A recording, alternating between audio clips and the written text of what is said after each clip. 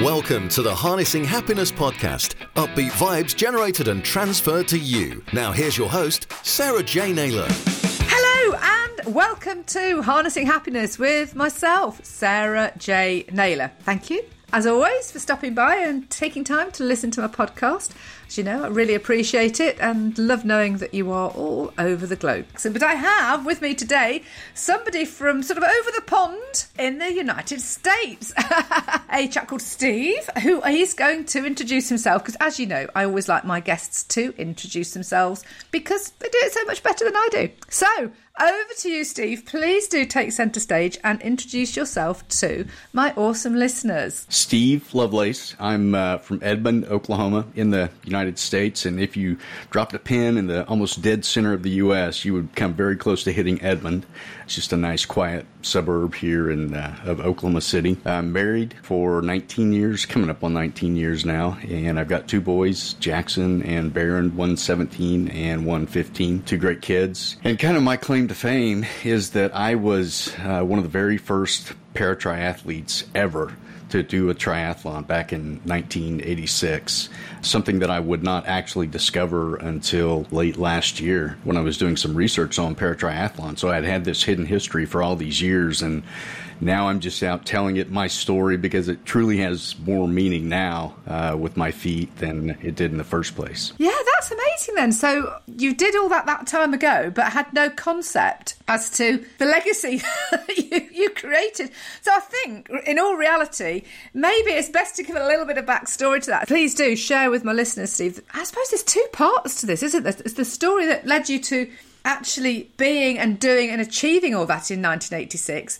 but equally so, how it took you so long to discover this fact as well. So I think there's two parts to this story. Yeah. So the abridged version of, before the triathlon, I was 20 years old. I was living on my grandparents' farm, and I was cutting firewood as I was going to college to make a little bit of extra money. And being a 20-year-old kid, I was bulletproof. I knew everything that I was doing. I was safe beyond measure. But cutting trees just happened not to be my forte on one particular day, November 30th, 1982, cutting down a large hackberry tree. A friend and I, the tree had split, and we continued cutting on this tree. And eventually what happened is the two halves slammed together on me, pinning me to the ground. I immediately knew I was in some big time trouble. End result of what that tree did was it fractured my face basically down the middle, my forehead, my roof of my mouth, my mandible, lost a couple of teeth, ended up crushing my left wrist, bruised my heart, and imploded 3 lumbar vertebrae, L3, 4, and 5. And then somewhere,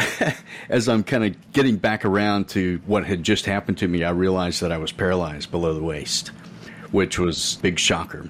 So I'm in the hospital for 3.5 months. It took me that long to just get to the point where I could even shuffle across the floor. But I told everybody going into the hospital that I was going to walk out of the hospital. And I managed to walk. It was about 4 steps, but, I kept to my word. The paralysis was, in my case, it was temporary, thank goodness. Another 3.5 months into a rehabilitation center, and then I'm kind of thrown out onto my own to do my own thing as far as physical rehabilitation. I could still barely shuffle across the floor. I was not very strong. I'd lost about 60 pounds in the hospital, so I was still trying to gain all this muscle and all this strength back. Somewhere along the line of between 83 and 85, I started running eventually, and I started lifting weights. I started getting myself back into physical shape, and I'd always been in sports, so this was something that was very important to me, was to build myself back. I find a triathlon on TV one day, and it was 1985 in October. It was the World Championship Ironman Triathlon, and I'm watching Julie Moss crawl across the finish line, and I could feel the struggle that she was going through because I had just been through that myself with my accident. I did not know what a triathlon was, but I said, I'm going to do this. So I did. It was a spur of the moment type thing. You were aiming for sort of the Ironman triathlon in the first instance. Well, okay. No. Aim high. I always like a bigger picture. Exactly. So I did find a triathlon that was going to be happening in June. So I had about 7 months to prepare. And I started training. I went out and bought a used bike. I started riding. I got my lifeguard certification. I started swimming. The triathlon came, and I lined up on the day of triathlon. I had not finished any single distance except for the run, perhaps, doing a couple of 10Ks. But I was determined that I was going to start and I was going to finish that race. Jump in the water, do the swim, get off, do the bike, and then here comes the run. And this was a big eye-opener for me because my legs were just jelly getting off the bike after riding. This was a quarter Ironman, so 25 miles roughly, 40K. I'm on the run. At one point, I had to jump off into the woods and take a bio break. And as I come out, I see the sweep vehicle behind me. So I'm now officially the last person in this race. As I round the corner to the stage, they're actually doing the presentation. They halt the presentation and they say, give the last athlete a round of applause. I crossed the finish line to a massive round of applause, but nobody knew what I'd just done. It was just all up in here. I'd done this for me. I hadn't done it for attention. I hadn't done it to say, I was this, that, or the other. Many years go by after this. I continued doing triathlon and racing bikes, and it was not until COVID that I decided to do some research on paratriathlon. I was just curious as to, who the first were. And what I discovered was the gentleman that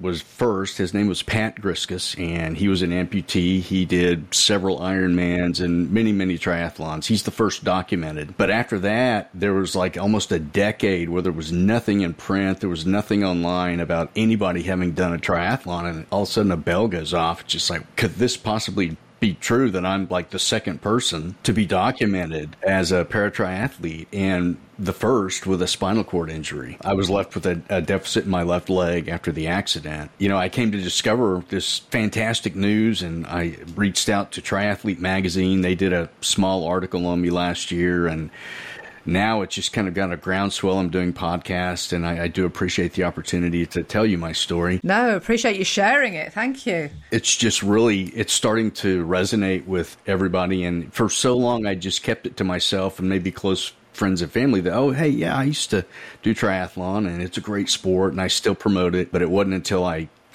figured out that I was amongst the original pioneers of the sport that it just kind of set everything off to where I am now. Wow. So, when you did that then back in 1986, when you did that race, that triathlon, so did you just enter as a sort of a 100% sort of able-bodied? It wasn't actually registered with your disability, because obviously, there's so many different sort of levels, aren't there, in terms of for para-triathletes and things like that. You different sort of the disabilities, whether it's amputee or arms or sight or anything like that. So what level would you have been given, and were you given anything, or did nobody know at all at that time and you just literally entered it because it was a race? Yeah, it was just mainly me entering. I only recently started competing against disabled athletes, or challenged athletes, if you will, 2015. Before that, I was always entered as an able body. And in 1986, there was no Americans with Disability Act, so I had no right to actually be out there or to say that I had a right to be there. I was honestly afraid to tell the organizers because they may have seen me as a liability and not allowed me to compete. So I went completely under the radar.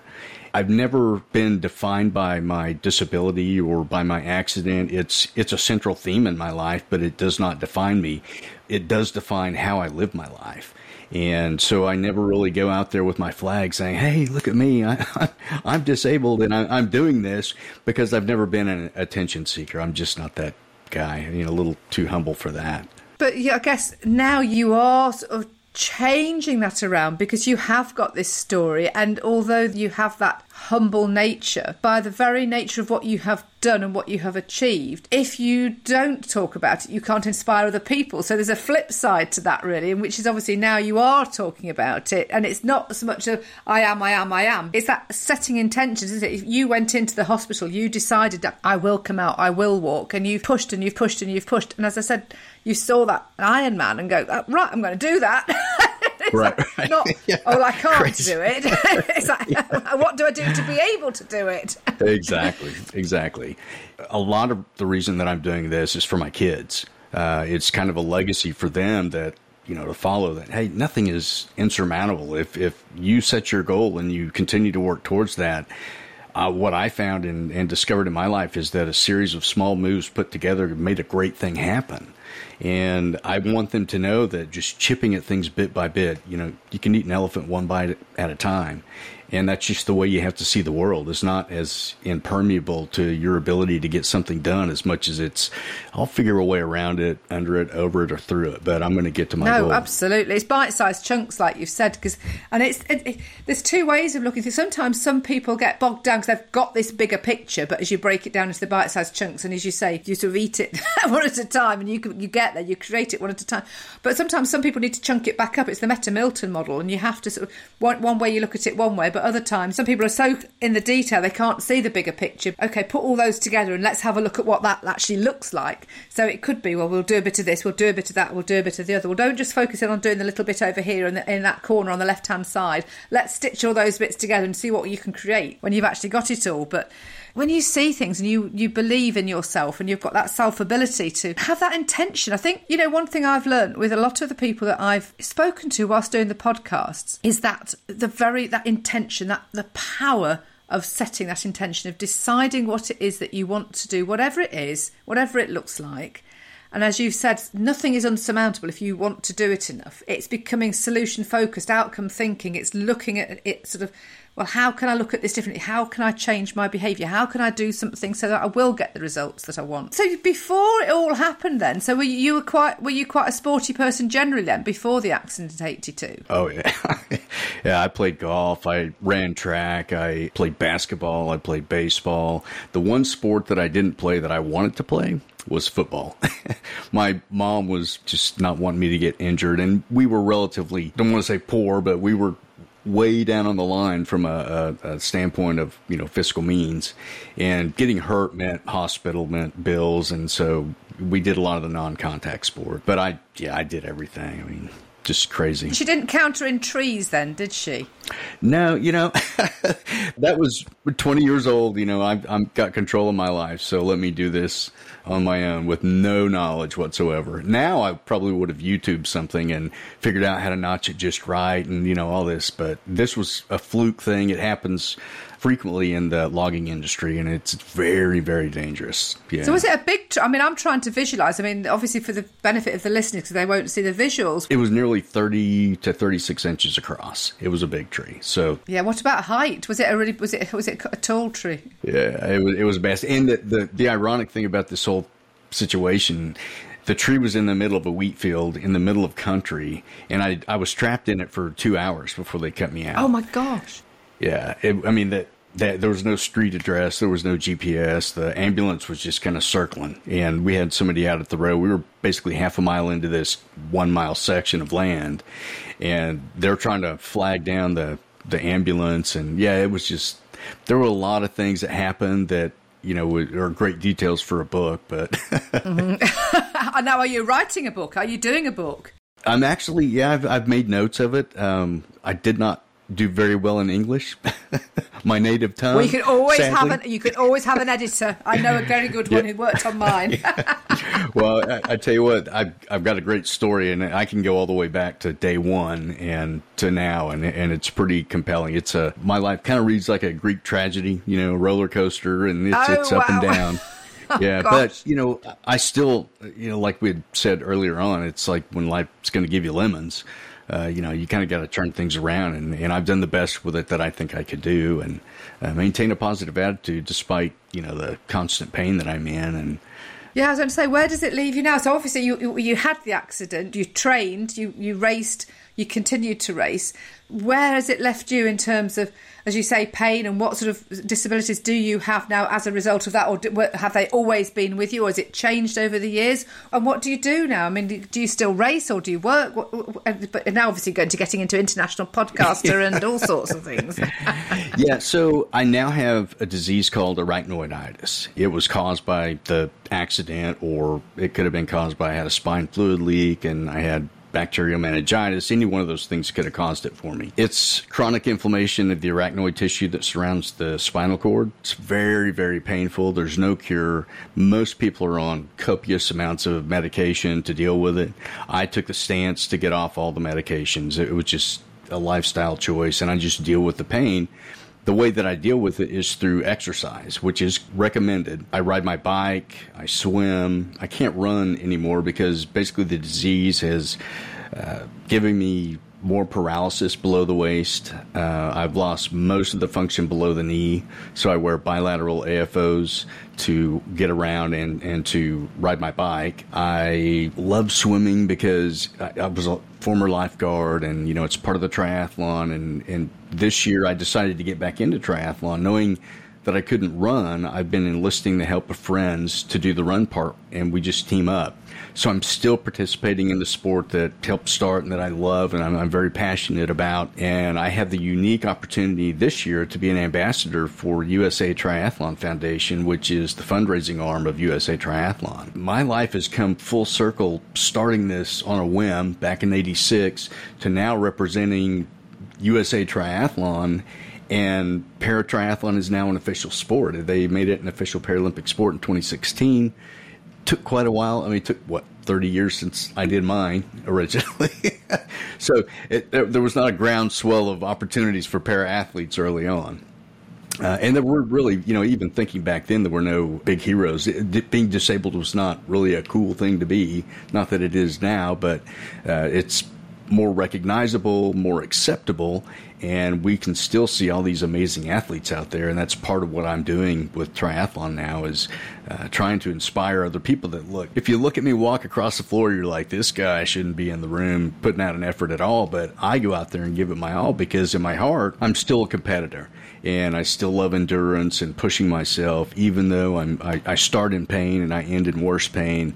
It's worth it to me. It's just a nice trade-off. The adrenaline that you get from doing what you're doing is sort of counteracts, doesn't get rid of, but it balances out. And so you pain manage with the sort of what you're putting into what you're doing because you can kind of override it mentally that way, I guess. Yeah, it's basically the endorphins. And, yes, if you think about it. That's the big word for it, yeah. Yeah. The endorphins or opioids are based on how endorphins work. So it's the natural body, the body's way to heal. And though I get a short window of raised energy and lessened pain, it all kind of comes full circle as that kind of dissipates and I work myself through it. But it's so worth it. This is what the whole podcast is about. It's the happiness. It's looking at the positives. It's doing things that make you feel good, that are happy. And you say cats and pets bring you joy. It's doing activities that you enjoy doing. It's releasing those endorphins. It's getting that sort of natural high.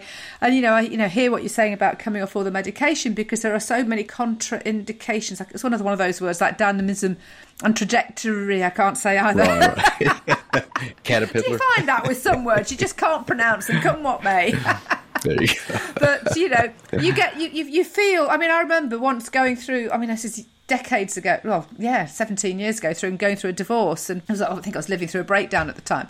And my mum saying, "Oh, just have this bit of this diazepam or something like that," and I could feel it affecting my whole body. And it's just like, no, I would rather feel the pain and go through it all because no, I can just sense it. It was like changing the sort of the vibration of the whole. I mean, we are just atoms made up of, the vibration that makes a solid form. And so when you're interfering with that, I can sense it. It's like, no, I don't like it. I'm not having any of that stuff.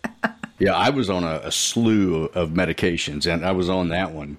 And they say that one, I'd been on them long enough that when I stopped cold turkey against medical advice, and I mean, it was like a year's worth of hell that I went through. Oh my gosh, really? Oh yeah, wow. It was horrible. And I'd done it twice. But the main reason that I did it was for my family. I mean, it was just, having all these pills around the house and just being the guy that would take the pill and kind of get droopy. That just was not me. So I took that stand, and it was worth all the effort that I went through. But I do know how difficult it is to get away from that stuff. But I never wanted to go back or take any of that ever again. It's just horrible. Mm-hmm. Do you use any holistic therapists, like acupuncture and acupressure, or go down the sort of the holistic route with any sort of treatments at all? People have suggested that I go and do acupuncture, and I don't know that Oklahoma City is the hotbed of acupuncturists. So, there's a niche for you there, Steve. You can train. Exactly. You can poke needles in yourself then. Now, I do have a cupping system. Cupping is very big with athletes now. So as I get injuries, and my biggest thing is, I have such a high tolerance for pain. It was maybe 3 years ago, I think, right as COVID hit, I ended up tearing my rotator cuff. And then somewhere along the way, my wife and I are lifting a table to move across the room, and I felt something pop. I had severed the head of my one of my biceps, and I didn't even know it. I'd gone in, I'd been scheduled for surgery and had no idea that I'd done this. I came out with another scar, and my doctor said, "Oh yeah, your bicep head was completely detached, and I had to go fishing for it down in your arm." And he goes, "Was that giving you problems?" And I'm like, "Well, I just had to deal with it. I mean, what are you going to do?" He's like, "Oh my gosh, yeah, you're crazy." But maybe that's why I'm a triathlete. We just, we're gluttons for punishment to an extent, so. Yeah, well, I like all the elements, but I've not actually ever done a triathlon. My partner's done triathlons and done half Ironmans and things like that, but I do swim in open water, and I do trail run, and I do cycle. I've got a road bike and a mountain bike, and not that we've been out on it actually this year, but I've got it's set up as a turbo trainer as well, so yeah, I do a lot of physical activity. We did a 6 mile, what's 6 miles? 3 miles is 5k, isn't it? So I did 10k trail run yesterday. So that was cool. Wow, that's awesome. I challenge you to do a triathlon. You got all the elements, seriously. And you can do a sprint, which is basically maybe a 500 to 750 meter swim, a 20k bike, and a 5k run. So relatively compact. Again, the thing about triathlon is not the sport itself, it's the accomplishment. Many people are just intimidated by the fact that it's 3 sports, and they have to train for 3, and it just, they do them back to back when you race, and it's really, again, small moves put together and come into that race day, and it all just tends to work out. And when you cross that finish line, the accomplishment is like, it's overwhelming. I mean, you see people jump across it at the Ironman because they know that, look what I've done. It's a huge commitment, but it's just so uplifting and positive for everything going forward in your life. Yeah, it's a great feeling. My partner did in Eastbourne in the UK last summer in 2021. He did the half Ironman, and it was a scorching hot day. And a friend of ours, Zoe, she did the full Ironman, obviously Iron Woman, Ironman. Anyway, I think what they called it, the Ironborn, because Ironman's obviously a brand name, isn't it? Oh my gosh, she was active for about 13 and a half hours. So it was a sea swim followed by the bike and then the run and the heat. Gareth had finished and we'd been back, we'd had a shower, we'd had a snooze, and we thought we'll go out and see, and she's still running. It's like, oh my God, Zoe. But she did, I think she came, did she come first or second? I can't remember. She did really, really, really, really well. I've done 3 half marathons in my time, but not for a couple, when was I think 2019 was the last half marathon. I'm getting slower with age, but there we go, it doesn't matter.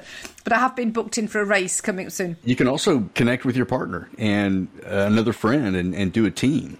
And it's just, again, it's all kind of participation. And the people that I've taken to triathlons are like, wow, I had no idea, behind the scenes and everything that goes on. And, they're in and out, which is awesome because you get to see so much effort from so many people, and it's all walks of life. I mean, you don't have to be a ascetic, muscular Greek god to go out there and do a triathlon. We come back to sports, though, don't we? I mean, it's the energy, it's the drive, it's the activity, it's the community. You've got people doing stuff they're passionate about, and it was because of sort of sports, the love of sports. That's how me and my partner met, because we met via an online dating agency. It was focused on sort of fitness, so it's meeting people that are of a like mind. Your life now, then, are you very much? Is it all to do with triathlons, or is that what you do all of the time, working with people doing triathlons and promoting it? Is that your main focus these days? My wheels are just starting to spin in the right direction with promoting my story, and I'm moving into motivational speaking. Another great opportunity to connect with Steve Judge. So.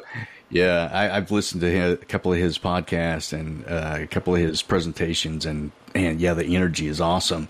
So I want to do that and, continue to promote triathlon. I'm going to be hopefully doing some stuff with USA Triathlon Foundation to get my story out there. Again, it's less about me than it is about the story inspiring others. It's really all I've ever wanted to do, and it's always been something that has allowed me to push myself, because if I can set an example that somebody else can follow and it changes one person, that can be a domino effect to many more. And that's really, if you have a great story that can inspire and you don't use it, I think it's a huge waste and a huge missed opportunity to, enlighten the world. Absolutely. And it's very key. That is what it's all about. People want to be inspired by people's stories. And I think, again, that's true of all the episodes that I've recorded on the podcast. I mean, I think I'm closing on 100 episodes now, and I release a guest episode every week and one of what I call my short happy clappy on a Friday. Which is just... just me rambling for 10 minutes, but hopefully it resonates. Well, I've had some great feedback, which is absolutely awesome. It's all positive, so. Yeah, it's just about getting people to see that way. And, with what happened to you, to have gone through that, to have actually come through it, come out the other side, and that really is in quite a short space of time to have gone from that accident to your first race. 4 years isn't really, in the grand scheme of things, that great a time distance, is it? Not when you're talking about the weight loss and the fact that I basically was bedridden for 3 months and I couldn't move. When they brought the monkey bar in, the trapeze, and I worked that. I was, working my upper body when they gave me the permission to do that, but I still wasn't walking. And I remember just this one moment, just to show you how weak I was, even in the rehabilitation center, they had a sign where you would have to go up and write what you wanted for dinner. But somebody had hung it waist high. And so I had to stoop, and my legs were so weak. I just kept going down, down, down as I was trying to write my name in. Finally, I just plopped and hit the floor just because I was so weak. And, it did take a lot of time, but most of it came through when I got done through the rehab center and I was on my own. I really have always been good about pushing myself. And without it, I could have slunk into, popping pills because I had access to every pill in the world at that point in time with all the pain that I was in. You have to choose the high road, and it's a choice. I mean, I kind of define myself by a stoic mentality that what you say about me is only going to hurt me if I choose to let it hurt me. It's got nothing to do with how you feel. I mean, that's all on you. So no, absolutely. You've used a key word there that comes up again, along with we've already referred to intention setting and that sort of solution focused outcome thinking. Is choices. We all have choices at every juncture. However we respond to things, behave, speak, act, think, behave, whatever. We are responsible for ourselves and how we react and how we behave. And that word choice is fundamental to everything. Now, there can be a chemical issue going on. And contrary to what Mr. Tom Cruise may think, there can be some chemical imbalance that can cause things. And you definitely need to get that looked into. But, just general life and bad situations, that is a choice. I mean, if you choose to say my house got blown away with a tornado, my family survived, then there's the benefit and there's the blessing, and that's the happy point. Screw the house. I mean, it's a possession. Exactly. But, it's the personal development. And I was thinking about this because I'm working on some stuff myself at the moment in terms of what I'm going to be rolling out with a mastermind and a sort of workshop.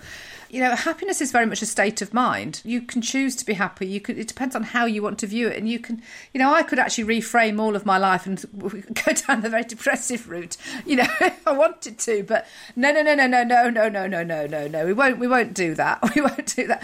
But I think personally, life's an opportunity for learning, and it's the lessons that are presented. You won't go out into the middle of the field chopping a tree again. But it's what's now being presented to you, isn't it? I mean, it's taken all that time, and sometimes it's not about being this overnight success. It's that wisdom that comes with time, which is then sort of sunk in, that you have got that gravitas, you have got that presence, you have got that story that you can share to inspire. Because unfortunately in today's age we are sort of blasted with all this this overnight success, but people can't cope with this overnight success because they haven't had all those decades of experience to actually cope with it and manage it, because you've not got those tools, that you haven't done the inner work to be able to cope with the stuff that's flung at you. How do people get in touch with you? Instagram is probably the best way. SP Lovelace on Instagram. I'm also on LinkedIn. You can look up Steve Lovelace, inspirational speaker. And happy to connect, and happy to talk triathlon with anybody and talk motivation. I mean, I live to elevate. If I can do that, I think that's what God's purpose is for me anyway. So I'm just gonna live the dream. Awesome. I'm with you on that one, Steve. I'm with you on that one. Thank you so much for being a fabulous guest and sharing your story with myself and my listeners. I hope you've enjoyed listening, those of you that are listening. And if you have, please do rate, review, follow, subscribe, do whatever you do on your platform. And share. Of course, share. We want to spread the love. We want to spread the happiness. We want to spread the inspiration. So thank you again. So obviously it's been Sarah J. Naylor, Harnessing Happiness. And you can find me on my website, which is sarahjnaylor.com. Or on LinkedIn or on your usual platforms. I'm on most of them. I haven't quite embraced TikTok yet. It's too many. There's far too many. I'm trying to keep up with things. It's like, and then you don't know where the messages are coming in from. I go, where did I see that? Oh, it was somebody that sent it me through this. Oh, no, I didn't even know they got a messenger system. Anyway, I could go on for half an hour. So thank you again. Thank you so much, Steve. And thank you all for listening. Take care until next time. Lots of love. Bye. Thanks for listening to the Harnessing Happiness podcast with Sarah J. Naylor. If you took value from the content, please follow the show on your podcast app. And to find out more about Sarah's APE mindset, visit sarahjnaylor.com. That's sarahjnaylor.com.